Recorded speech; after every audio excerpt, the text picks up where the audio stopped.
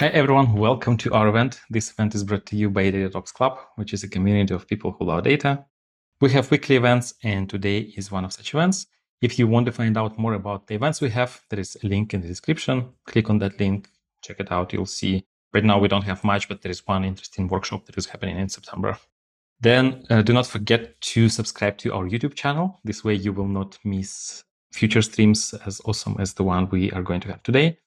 And lastly, we have an amazing Slack community where you can hang out with other data enthusiasts. This week, we'll talk about causality. And we have a special guest today, Aleksander. Aleksander is a machine learning researcher, educator, and consultant. He has worked with many companies across Europe, the United States of America, Israel, where he designed and built large-scale machine learning systems. He's also known as the author of Causal Inference and Discovery in Python. And this is one of the topics of today's interview. Welcome to the show, Aleksander. Welcome, Alexei. Thank you for having me, and thank you for the invitation. Yeah, you're more than welcome.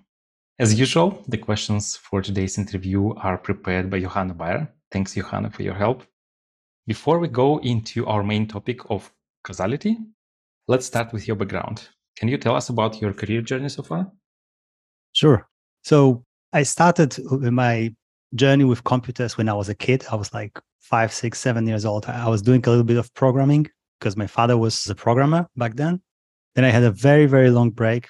And after doing my second degree, that was psychology and social psychology, experimental psychology with neuroscience and so on, I fell in love with statistics. And Googling into statistics because I was very interested in this topic, and also Googling about what is going on in computer science at this stage. I learned about Python. This led me to machine learning. And that was the start of my journey into this rabbit hole. Mm-hmm. And one of my first machine learning projects was a scientific one. We worked on predicting pre-diagnostic predictors of dyslexia in children.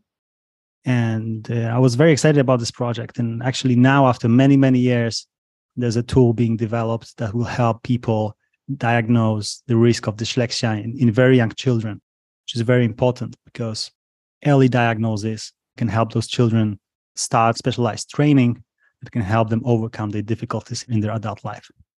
And from there, I started working with an international consulting company called Lingaro. And that was a place where I started developing many more complex architectures for global clients, working with NLP and other models. Yeah, so that was the beginning. Then I worked for other companies. Then I moved to Tel Aviv and I worked with a cybersecurity company.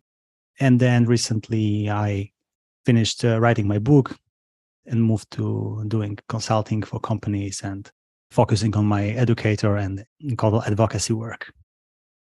Do you remember as a kid what exactly piqued your interest in programming? Because I have a kid, he's 7 years old, and I tried to show him what you can do with an algorithm. So we bought a robot, and it's possible to program a robot, right? So you can, like, there's like this visual interface, and you can tell the robot, like, first, like, do 3 steps forward, then like rotate, and then you can create loops there. So like it can rotate like 10 times or something like that. And he was not impressed at all after I showed him that. So I'm wondering like how to show him that programming is cool. Do you remember how it happened to you? I don't know how relevant this will be for you and for him or for her. I don't know. For me, I didn't have a robot back then. I just have a monochrome display PC 186 or 286 or something like this with GW Basic. And I wrote myself a piano, that I could play melodies using computer keyboards. And that was my main achievement back then. That's amazing. I have no idea what these terms that you mentioned mean because I myself got a computer pretty lately. But anyways, yeah, thanks for sharing that. So I guess not every kid should be immediately impressed when they see like an algorithm, a robot that could be programmed. Perhaps, everyone is different. So yeah, right. So now you focus on education. And did you call yourself a causality ambassador? Yeah, that's one way to think about what I'm doing. So what does it mean? What do you do as a causality ambassador? So I do a couple of things. I I do my best to democratize the set of methods and the style of thinking. I think both things are very important here. I have a feeling that causality in general is a tool or a set of tools that can be very, very helpful for individuals and businesses alike. And this is just something that, for this reason or another, we haven't learned in our curricula, right? So many people were not lucky enough to just get these ideas passed to them from the teachers, from the environment, and so on and so on. And I believe that everyone deserves to understand how it works and to have a chance to apply this to their work. So you said your goal is to democratize this style of thinking. So what exactly this style of thinking is? Like, what is causality? How is it different from like the usual style of thinking? Mm-hmm. Well, so usual style of thinking, I don't know. It probably depends where you were growing up and what circumstances, what context, and so on. But thinking about the data science community, most people are going into a journey that is focused around traditional statistical machine learning, which means that we look at associations. And seeing associations is great. It gives us great opportunities in many different contexts. But sometimes it also comes with a set of risks, which means that we can see an association, and this association might be there because of another variable that we do not observe. And for whatever reason, we can think about this association as a valid tool to make a conclusion that is either explicitly causal. Do you have an example, maybe? It's a bit abstract. Yeah, sure. Let me make it more concrete. So I was just going back from my lunch, and I was seeing YouTube shorts. You know, this. Yeah, I know. They're addictive. Yeah, Instagram-like kind of short movies. And there was one where there was a guy speaking and trying to convince the audience that there's a correlation between the color of your skin and the likelihood that you will commit violent crimes. And he was citing different types of statistics for this, right? And so this is an example of associative thinking. So maybe we say like, hey, there are people with certain properties, right? I don't know, physical, mental properties, psychological properties. And there are some outcomes. And we think that these outcomes are more frequent for, I don't know, one group versus another. And then if we just talk this associational language and we talk about those associations, here's one, here's another one, here's another one, it's very easy to make people start thinking that this property of this group of people is linked to this outcome, right? While sometimes it might be something completely different. So maybe people with this certain property, physical or psychological, are also, for whatever, let's say, historical reason, in a group of people who have much lower income.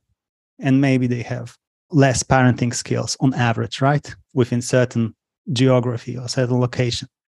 And this might be also related to the fact that there is more violent crime in this particular neighborhood, or for a group of people that accidentally also have another characteristic, right? But if we don't look at this third variable, we might start implicitly thinking that those two properties that we are observing are related. And we usually say related, but what we think is related causally, right? So there is something that is causing the other thing. So from purely associative point of view or correlational point of view, we often cannot distinguish which type of situation we are in, right? So we might see an association with temperature and, I don't know, there's an example in my book. It's a very simple example, but perhaps an intuitive one. There are more drownings, or drownings are correlated with ice cream sales, right? Mm-hmm. I can see where it's going. Yeah. A scientist might hypothesize that, hey, there is sugar in ice cream. And maybe people who eat ice cream that are just they become a little bit less, slower to react, and so on and so on. Sometimes we feel after we eat, we feel a little bit like, hey, maybe I'll have a nap, right? Especially if it's like carbohydrate-rich food. And somebody could make a hypothesis like this and invest like a large budget in exploring this hypothesis or trying to falsify it. Well, there is a common cause, and it's temperature, right? So when it's warmer, people are more likely to buy ice cream, but they are also more likely to go and swim. And if more people are swimming, more people are also unfortunately, drowning usually, right? I guess for some applications, we don't need to think about this causality. We just see correlation. I know we train our logistic regression. I think maybe a good example is this famous B feature in the Boston dataset.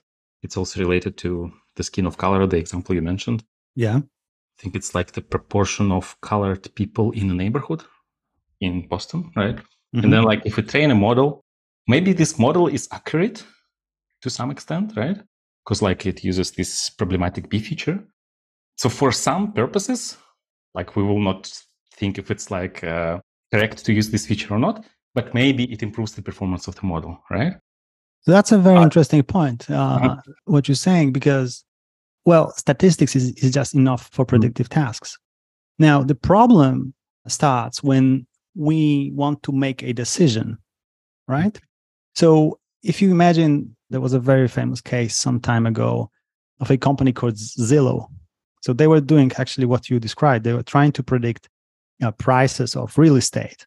And then what they also did based on those predictions, they were deciding if they want to buy a real estate and then flip it, which means renovate it and sell for a better price, or maybe even without renovation. I don't remember what was their business model, or not.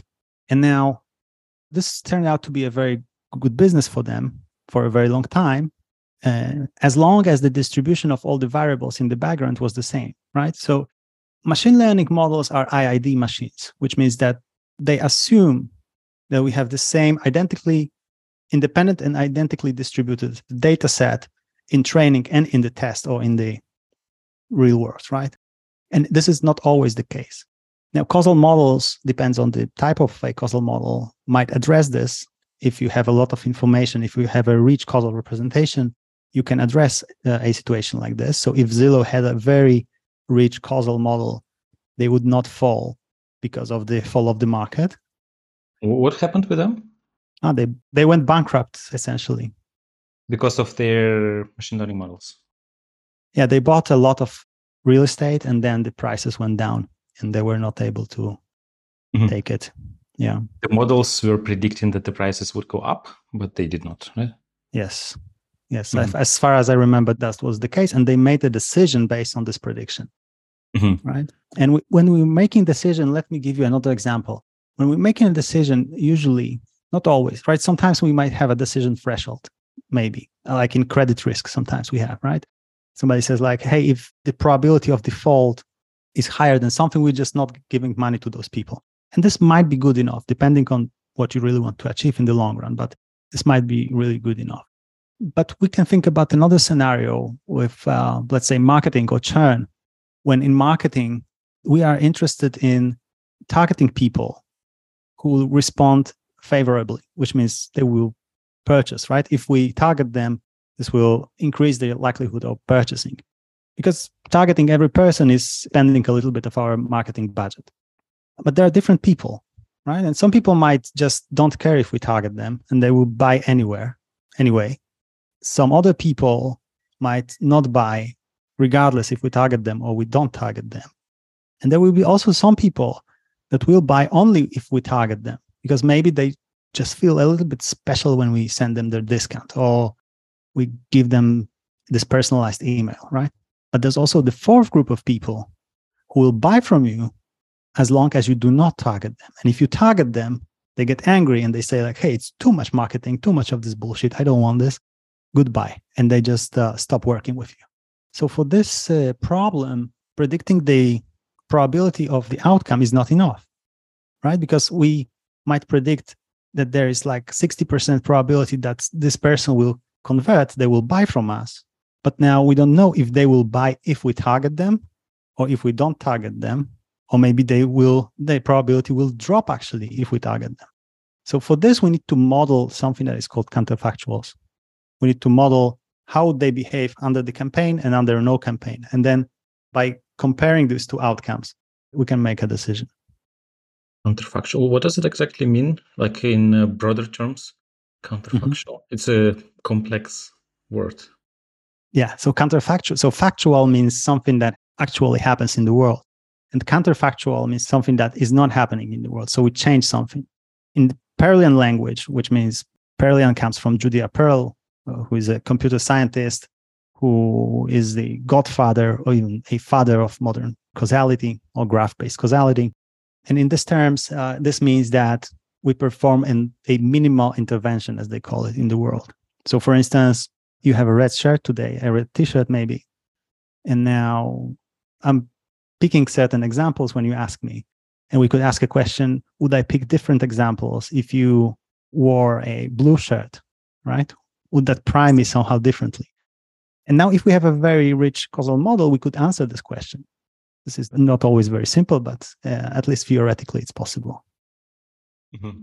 So, but we don't know what would happen if I wore a blue t-shirt, right? That's why it's counterfactual. We don't know what would happen if... And we will never observe it, moreover, right? We will never observe you in the same, you and me in the same situation, and you wearing a blue t-shirt instead of a red t-shirt. Mm-hmm. So the other example you gave earlier was, let's say we targeted somebody and we saw how they reacted to the advertisement, but we don't know how they would have reacted had we not targeted them, right? Yes. Or another example maybe could be, let's say we have a recommender system and we show certain items, right? But there are other items we don't show. Maybe if we showed other items, they would have clicked, right? But they did not, because we did not show them. And we have no idea, right? What would have happened if we did that thing? Yes, exactly. That's an amazing example. Recommender systems, it's the same. Yeah. Mm. It's the same structure as you noticed. Yeah. And so I guess our typical classical models like, I don't know, logistic regression, decision trees, XGBoost, whatever, neural network, classical neural networks, they do not really cover these cases, right? So we don't know, like in this example, in the example of targeting somebody, all we know is how people reacted to a campaign, right? We don't know how people who weren't targeted, how they would have reacted. So what kind of models do we need to use to model this specific case? That's a great question. You are correct. So out of the box, supervised models do not have capabilities to reason causally. And there are many different types of causal models. But the one that I think is relatively the easiest to grasp, and that also behind the scenes uses traditional machine learning models, there's a family of models called meta-learners. The name is maybe a little bit unfortunate because we also have meta-learners in machine learning, traditional non-causal machine learning. Like ensemble learners? Is it the same thing? No, I think it's slightly different. But anyway, causal meta-learners are called meta-learners for a very particular reason, because they took regular machine learning models and they used them to produce those counterfactual worlds. Of course, they're estimated counterfactual worlds, right? And probably the easiest example of a meta-learner, a very simple meta-learner, is called T-learner. T-learner stands for two-learner, like 1, 2. And it's because it uses two machine learning models. So it uses one machine learning model to learn the response function for under no treatment. Let's assume that the treatment is binary. So we do something or we don't do it. And the second model is used to learn the response function, which means mapping from the treatment and maybe some features to the outcome. It learns the response function under treatment. So we have one model that learns response function under no treatment, another one under the treatment. So in this case, just want to make sure I understood. Yeah. So we have two models. So first model, for the first model, we see, well, let's say if we talk about this campaign example, when we targeted people, people with an advertisement, we have this pool of people who target our audience, right? We send them some sort of campaign and we collect the data. We know who opened the email or whatever, who ended up clicking, right? And we know who did not do this, right? So we have this data set, right, with the target variable. But then we also have other people who we did not set to the campaign.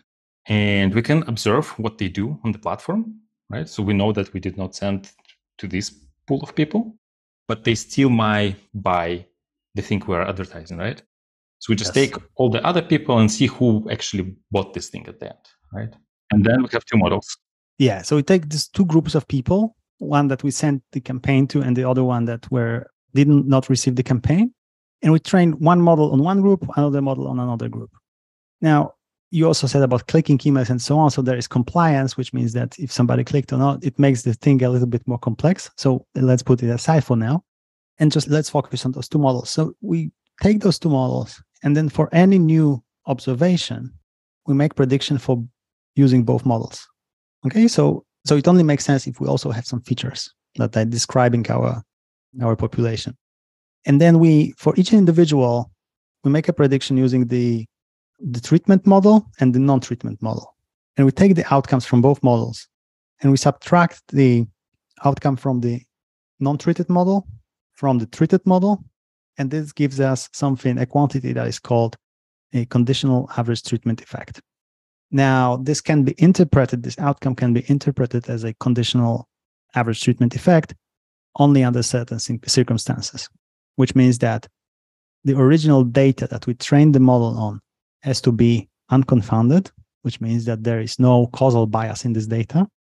And this might be accomplished in two ways, either by randomizing the treatment in the training data, which means that we basically perform an experiment.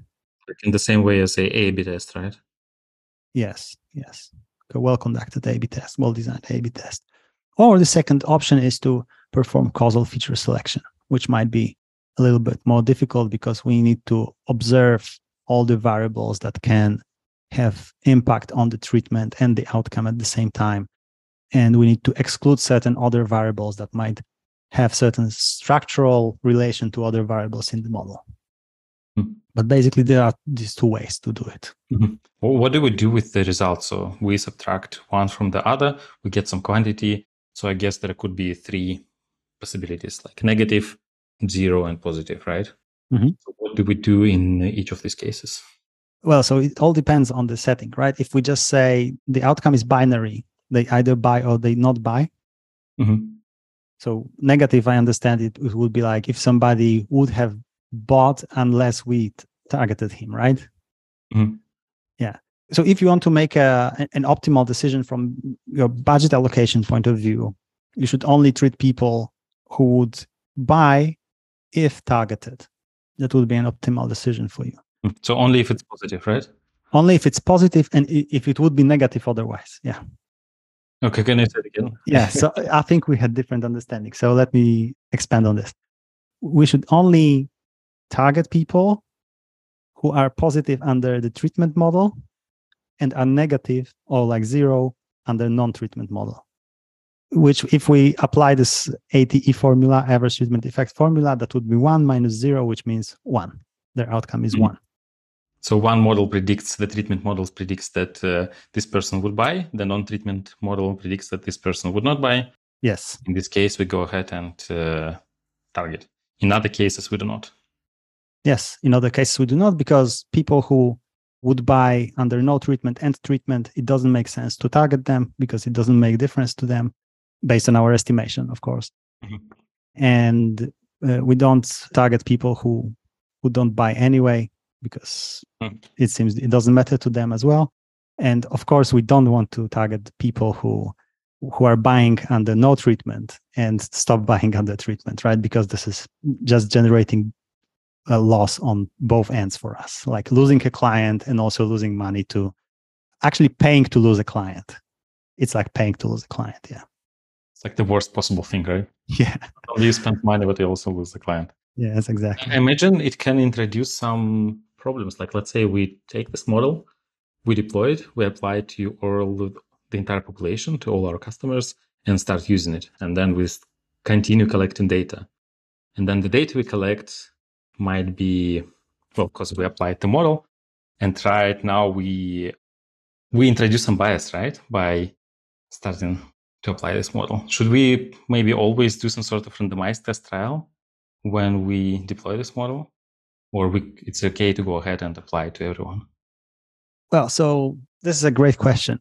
A short answer is that if you use a model like T-Learner, you might have certain problems, right? So, for instance, you can show that those simple meta-learners, they will have a little bit of estimation bias.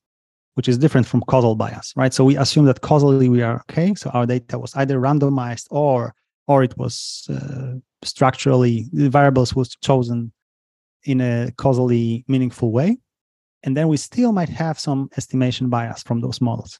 So there are different models, other models, like double machine learning, for instance, trying to remove this estimation bias from those models.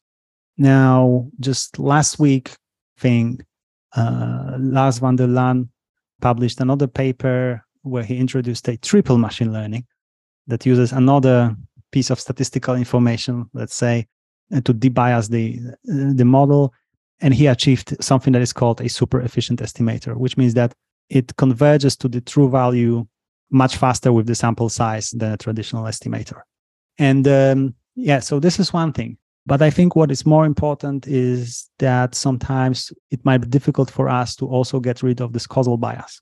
And in this sense, if we are not sure that we were able to get rid of the causal bias, it would be definitely a good practice to, before the ultimate deployment, to deploy this model to a part of your customer base, if that's possible. So this is something that I usually recommend to my clients, that we deploy a model to a part of the customer base, and we always compare it to the baseline, whatever our baseline is, right? So a baseline might be just a simple machine learning predictive model.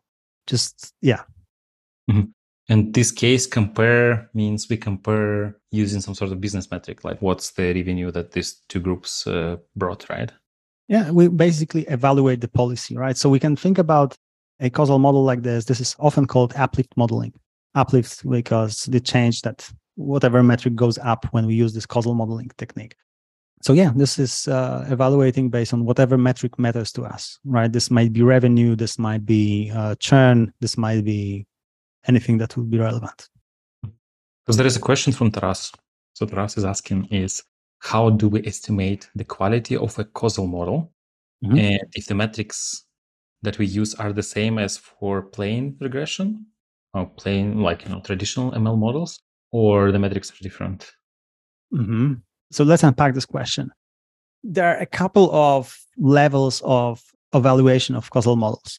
So the first one is regarding causal unbiasedness, or is there a causal bias in our data set? There are no, and here traditional machine learning metrics or traditional machine learning evaluation approaches like cross-validation, for instance, are not really useful. Why? Because the observational distribution, associational distribution, we can get the same associational distribution from different interventional distributions or different counterfactual distributions, which means that we can have different data generating processes that end up giving us exactly the same observational distribution. So this is not very useful, and we need other stuff to make sure that it works. So one of the ideas that we can use is actually what we just discussed. So deploying the model and looking how it works. Another way is using so-called refutation tests. So refutation tests are trying to falsify the causal structure within the model, which means these tests usually are changing something in the data, for instance, and they check if the causal coefficient that we are finding is also changing or not. So this is like a scientific method, Popperian scientific methodology. We're trying to change something in the world, and we say like, hey, if this model will react to this in a certain way, it means that it's almost certainly wrong. So those tests cannot confirm that the model is correct, but they can falsify the hypothesis that the model is correct. And then we have statistical estimates. And now the question from Taras was, if I remember correctly, if we use the same set of metrics for both models. So yeah, we can do. If we want to evaluate the policy, which means if we make better decisions based on a causal model versus on a non-causal model, then we definitely should use the same metric, right? Because if we use different metrics, then we are not comparing apples to apples. And there's also a third dimension, which is the quality of the estimator itself. So assuming that the causal part is okay, we don't have any causal bias in the model, we might be also interested, and we should be interested in seeing what is the quality of estimation of statistical parameters within the causal structure. And here, things like cross-validation and all those traditional metrics can be helpful, because now we assume that we split the data set into the training and test part. We assume that they are IID, and we just want to see how well our estimators are estimating model parameters in the model based on the performance on the test set while the model was trained on the train set. So in my book, you will find a multiple examples of these procedures. Yeah, I was going to ask about your book because, like, to me, it sounded quite abstract. In general, metrics, like, it's such a topic that without examples and without, for me personally, illustrations and actually going there and trying to implement these things, play with them, like, they are just too abstract. And what you say is, if somebody felt lost during this description or wants to know more about this, wants to learn more about that, they should check out your book, right? So there you describe it with more details, all these things that you just talked about. Yes, definitely. So in the book, we go from almost from the scratch. We're starting, we talk about basic fundamental causal concepts, and then we move gradually, step by step, towards machine learning methods, heterogeneous treatment effect estimation, which is another name for uplift modeling, let's say, plus or minus. This terminology is maybe not always consistent. And then we also talk about another topic, which is called causal discovery, when we are trying to discover causal structure within our data set from observational data or observational and interventional data. So from what I understood, so these causal models, they are pretty useful and we should use them when possible, when needed, but they introduce an extra layer of complexity, right? So right now, let's say you have a traditional model, you have just one model. You deploy, you use it, and it seems to be working fine. But then if you start thinking about this causality and causal models, then in the simplest case, you at least have two models, right? And it becomes kind of 2 times more complex, like your system becomes 2 times more complex. Like, is it always worth it to introduce this complexity? Or maybe there are cases when we shouldn't worry about causality yet and postpone this to some later point? Great question, and a very loaded question. So starting from, is it worth it? Answer to this question depends on what you are trying to achieve. If you're only interested in predicting something and you say, hey, this is an IID case, and I just want to predict if this will be more than 5 or less than 5, there's no need for causal models. Mm-hmm. Maybe Zillow was thinking in exact same way, right? We're just predicting. We are not interested in, Yeah, but they were making decisions, right? They were making actually counterfactual bets on reality based on single model prediction. Mm-hmm. But don't we always, in most cases, we have a model, a machine learning model, to make a decision, to act on this decision? Should we give money or we should not give money to like a prospective client, right? Should we target somebody or should we not target?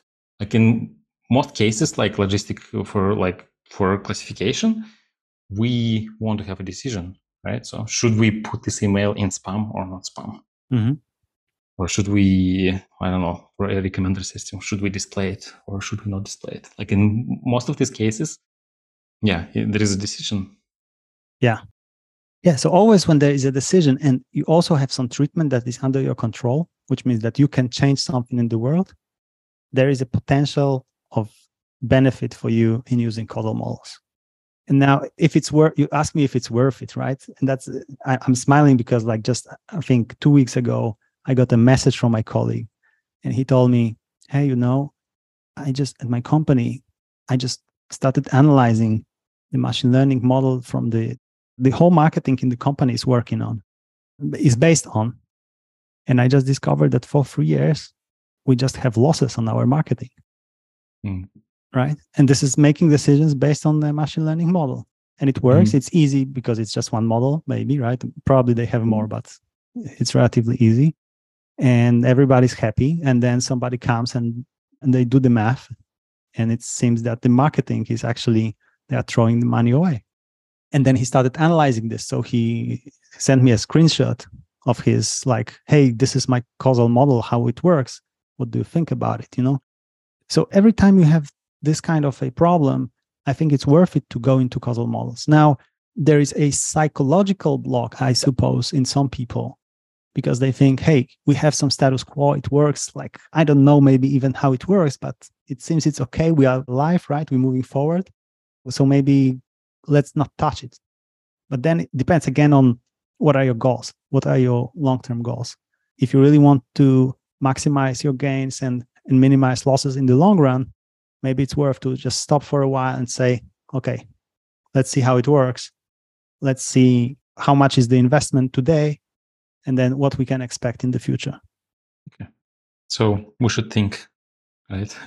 And I think one of the things you mentioned previously is when we deploy a causal model, typically there is a baseline, right? It's always a good idea to compare this causal model to the baseline, right? So this is like a data-driven way to see if this adding one extra layer of complexity is actually worth it, right? Definitely. I think even if you feel internally convinced that your data is causally unbiased, I would always recommend this, because sometimes we just cannot think about something. There's maybe a little thing we missed. So I think it's always an incremental work, really, to make things better and so on. But I think this is the same as in life and in business. Yeah. And there is one quite hot topic these days, these LLMs, right? So everyone is talking about LLMs, large language models. We were in our podcast, we were pretty late to the party, but recently we had 2 podcast interviews that were about LLMs. So better late than never. Mm-hmm. And I guess LLMs are kind of hot because of ChatGPT. At least this is when I noticed them. So before, when it was just GPT-3, it was like, okay, so what? But when I saw ChatGPT, it like completely changed my perception of what these models could do. And you recently gave a talk. I don't know how recently, but you did at some point give a talk about causality and NLP, and you tested LLMs with causal questions. Can you tell us more about this talk? Can you summarize it for us? Yeah, sure. So since this talk, a lot has changed in the research community, and also in the LLM space, something has changed. So I will give you a summary of the talk and then also a short summary of where we are today. In the talk, we discuss the idea of combining natural language processing with causality, in particular, large language models with causality. And there are a couple of ways that you can think about this intersection of those two areas. One is about using large language models as elements of a causal system, perhaps as some kind of a feature extractor in the role of feature extractors. Can you give an example? It's a bit, to me, it's a bit abstract. Yeah. Okay, so let's think about a more concrete example. Maybe we have a situation that we have a program that aims to help people write more clearly. Okay, so there's maybe a 1 week or 2 week workshop. People are sitting, writing, learning how to write more clearly, and so on and so on. Without LLMs, just a workshop. Yeah, just people, just a workshop. Yeah, just people, right? So they learn, and then as the outcome of this workshop, they walk out knowing how to create a better copy, create a better article. Yes. And now we might be interested in evaluating if this workshop worked. So if they are writing more clearly, really. And if you want to do it at scale, it's challenging to hire many people that will do the evaluation for us, because they will need to read many pages of text and so on and so on. So we could potentially use here an LLM, a large language model, and ask it for the clarity score for those essays, right? And then we could say, if we randomized the treatment, so some people got to the workshop and others did not, based on a random assignment, we could basically compute the average treatment effect. So that's one way. This scenario is called sometimes the text as an outcome, because the text is the outcome of some experiment. And also maybe text as mediator, which means that we have some treatment, then there's a text produced and caused by this treatment, or some aspects of this text are caused by this treatment, and then we have some other outcome. Mm-hmm. So is I understood correctly? So there are 2 groups of people. One is the kind of the treatment group, people who went through the workshop. The other group is people who did not go through the workshop. Mm-hmm. And then each person in these two groups produces some text. And then for each of the texts, we ask an LM, hey, what's the clarity score? Or like how is this text? And then we just compare, like using some sort of t-test or whatever to see that, okay, workshop actually was helpful, right? Yes, exactly. That would be an example of the scenario that is called text as an outcome. Because text is the outcome where we expect some difference. Okay. So what's wrong with that? Yeah, this is a good approach. So now we are talking about a scenario where we are using LLMs as an element, as a decoder or encoder within a system that we know that the system is causal. We know the causal structure of the system. And then the LLM is just like one of the elements within the system that helps us turn this multidimensional entity that a text is into some maybe numerical summary. We can also use it in another way. So maybe text is a confounder, which means that we have some treatment and we have some outcome, and some aspect of the text is affecting both the treatment and the outcome. And this is interesting because sometimes it's difficult to actually say, hey, this is one thing in the text that is influencing something. And how we extract this information, maybe it's style, right? So it's very difficult to quantify style. And large language models can be helpful with this. So let me give you another example with text as treatment. So maybe we have a copy. You mean text as co-founder or a treatment? It will be text as treatment. I think it will be just easier to. It's the same as previously, right? No, so previously was text as outcome. Text as outcome. Okay. Outcome, and now it's text as treatment. So maybe we have a marketing copy, and we have a bunch of people receiving this copy, and there's another version of this copy, and another bunch of people is receiving this copy, and then we want to compare if, I don't know, they bought or they subscribed for Data Talks Club, right? And maybe the copies are different. They have the same semantics, right? They are talking about the same stuff, but they have just different style. And maybe just one is just like more. I can think of an example. So usually, we have a newsletter in Data Talks Club, and there is a sponsored slot, right? Sponsored block. Yeah. And usually our sponsors, they give us some text, but then what we do is we look at this text and say, hey, we don't think this way of speaking will appeal to our community. So let's rewrite it, right? So usually in marketing department who gives us the copy, right? And we rewrite it slightly so it doesn't have like these words that marketing people like, because they are like a turnover for engineers, right? So in this case, we rework the copy and then we include it in the newsletter. But maybe what we should do is take the original one, take the reworked one, and test which one is better, right? Because right now it's just our gut feeling that engineers or our community members like the reworked version more than the original one, right? Yeah. But it's just our gut feeling, right? So we did not actually evaluate it. Yeah. So that's a great scenario for an A/B test. Yeah. But in this case, it's people who do this. But if we talk about an LLM, could be like, okay, there is a copy that a sponsor gives us, and then there is an LLM that rewrites this, right? So there could be an LLM that rewrites this. And there could be also, if you take many different copies that have, like some of those copies are written in style A and some in style B, the LLM would be able to maybe extract the style property, right? Because the embeddings in the embedding space, it could be encoded in a certain way that could be useful. Style can be like marketing language or engineering language, right? Or for instance, formal, informal, right? Formal, informal, Instead of people going through this and saying, okay, this is probably like, okay, maybe this text was written by a data scientist, this text was written by a marketing person, right? So instead of a person going through this, we can ask an LLM to say what kind of style it is, right? Yeah, so we could do this. We could also use it just to classify the style, yes.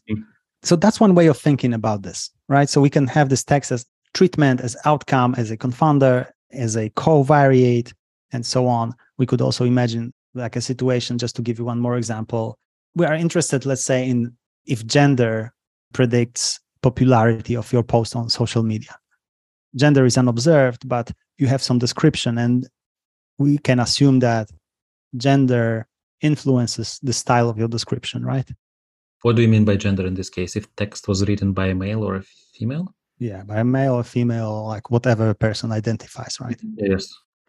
So we might be interested the way hypothesis like this, and you can observe like a phenomenon like this in scientific citations as well, right? So for instance, it seems that from the observational point of view, female researchers are just getting less citations than male researchers. And it seems that this effect is stronger when those female researchers can be identified easily as female researchers. So maybe there's a full name in the abstract, and this full name suggests to another person that this person is female, right? So in the Western culture, if somebody is called Stephanie, for instance, most people will assume that this person is female, right? So we might be interested if gender influences the number of citations or I don't know, popularity of a post on LinkedIn, but it might be the case that the gender is unobserved, but there is style of text, for instance, right, that is influenced by gender. To what extent this is realistic? Well, probably in certain circumstances less, but this is just an example. And then this text style, or like the way that gender manifests itself in the text, is very hard to capture. Now, if we use an LLM, in particular, we pre-train this model on this causal task, then we can assume that it will learn the important characteristics of how gender relates to the style of text, even if gender is unobserved, and then we can do causal reasoning on the system. And LLM in this situation is just like a very fancy feature extractor, right? So it extracts from the text anything that was related to the gender. Mm-hmm. So in this case, there is a variable we do not observe. And typically what we would do without maybe like an LLM, we would build a model for extraction style, right? So we would collect training examples, we would label them, we would train a model, but with an LLM, like I don't know, if we just take GPT-4 or whatever, with the instructions, we can use it to extract these things, right? And this is it's what we do, is extract the variable we do not observe. Yes, we could try approach like this. Though the problem here is also that this gender is unobserved, right? So then it might be complicated to label this in an automated manner. So how do we know if this, the conclusion, the decision, the verdict by an LLM is correct, right? So if we have causal structure, then we can do like a smart architecture that will. I see. Yeah. I don't want to go into too much detail because I think this is very abstract without like visualizations and other stuff. But does the talk about that? Yes. This example is in the talk, and we discuss an architecture that is called Causal BERT. So you can find the talk on YouTube. It was a talk given on PyData Berlin 2023. Mm-hmm. Okay. Yeah.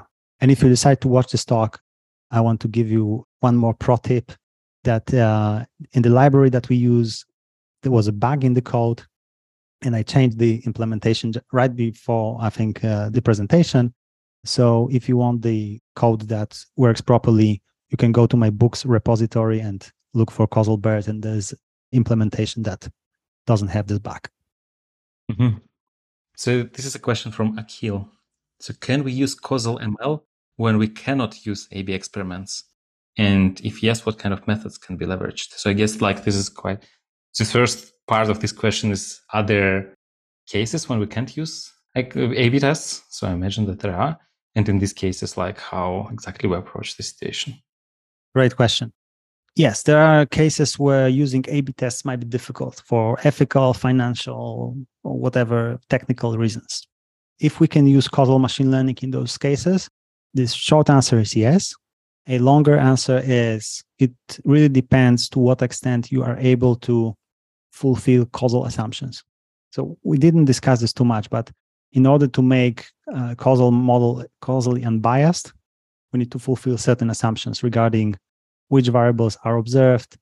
If we have some variables that are unobserved, we might use certain methods for something that is called partial identification, or we can perform things like causal sensitivity analysis and so on, and we might still get useful information out of those models, even if we cannot get a precise point estimate or precise confidence intervals. So the short answer is yes. The longer answer is, in certain cases, when you cannot observe certain variables, this might be a little bit more difficult. In certain cases, it might be also impossible.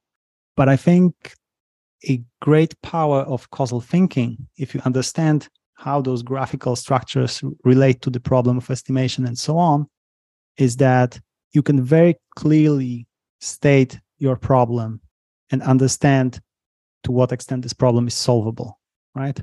If you just drop a machine learning algorithm on your problem, you will get some answer. But if you don't analyze this problem in advance, you might not really know or understand fully what this answer is and to what extent it's useful for decision making. And thinking causally gives a lot of clarity in this regard. And especially in particular, I'm talking about graphical models or structural causal models that Judea Pearl proposed. I think that's a great tool for clarity. So even for people who are not planning to use causal inference or causal reasoning in their business problems directly today, the idea of understanding this is something that can give them long-term and very, very pronounced benefits. And you mentioned one thing here in your answer. You mentioned graphical structures.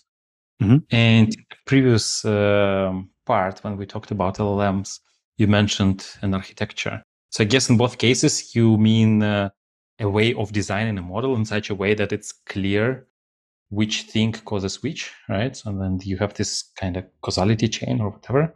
And probably we don't have time to go into this, but your book, I assume, covers this in more details, right?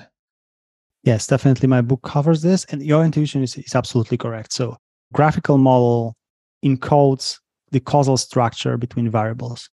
Let me take a step back and let's very briefly discuss the Pearlian definition of causality. So, the basic Pearlian definition of causality is A causes B if B listens to A.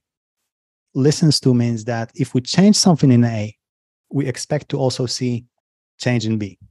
And we could have a deeper discussion on this, but I'm sure this is not for this format.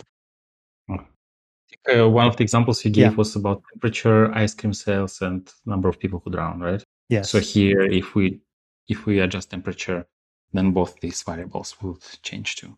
That's what we would expect, yeah, on average. Of course, there are people who are drowning in winter and eating ice cream in winter, right? But in a statistical sense, we would expect that it's reasonable that they go also down. Okay. And then we express it in a graphical form, saying like, hey, this is temperature, and there's an arrow. There's a temperature, and there's an arrow to ice cream sales, and there's an arrow to number of drownings. And interesting fact is that those graphical structures, they have certain properties where we can identify causal structure without even looking at the data. So if we know the causal structure itself, but we don't know anything about the data, we can already say something about the system. This is sometimes called non-parametric identification. Based on a structure like this, we can say, we actually don't need to observe this very costly variable and this one as well. It's sufficient that we just observe these three variables. And if we have these three variables, we can build a causally unbiased model. And this is a great tool because some organizations tend to treat the data stuff very seriously. They tend to invest a lot of money in observing as much stuff as possible. And sometimes some of those variables might not be very helpful in answering their most pressing questions. Okay, yeah, thank you. So I guess the to-go reference for everything we discussed today would be your book, then also the talk that you gave at Berlin PyData, which I missed. I was on the conference. Oh, yeah. So we were very close. We were close. Maybe next year we will meet. Can you recommend any other resources for people who want to learn more about the topic? I guess one of the things you mentioned Pearl. Like, what was his full name? Judea Pearl.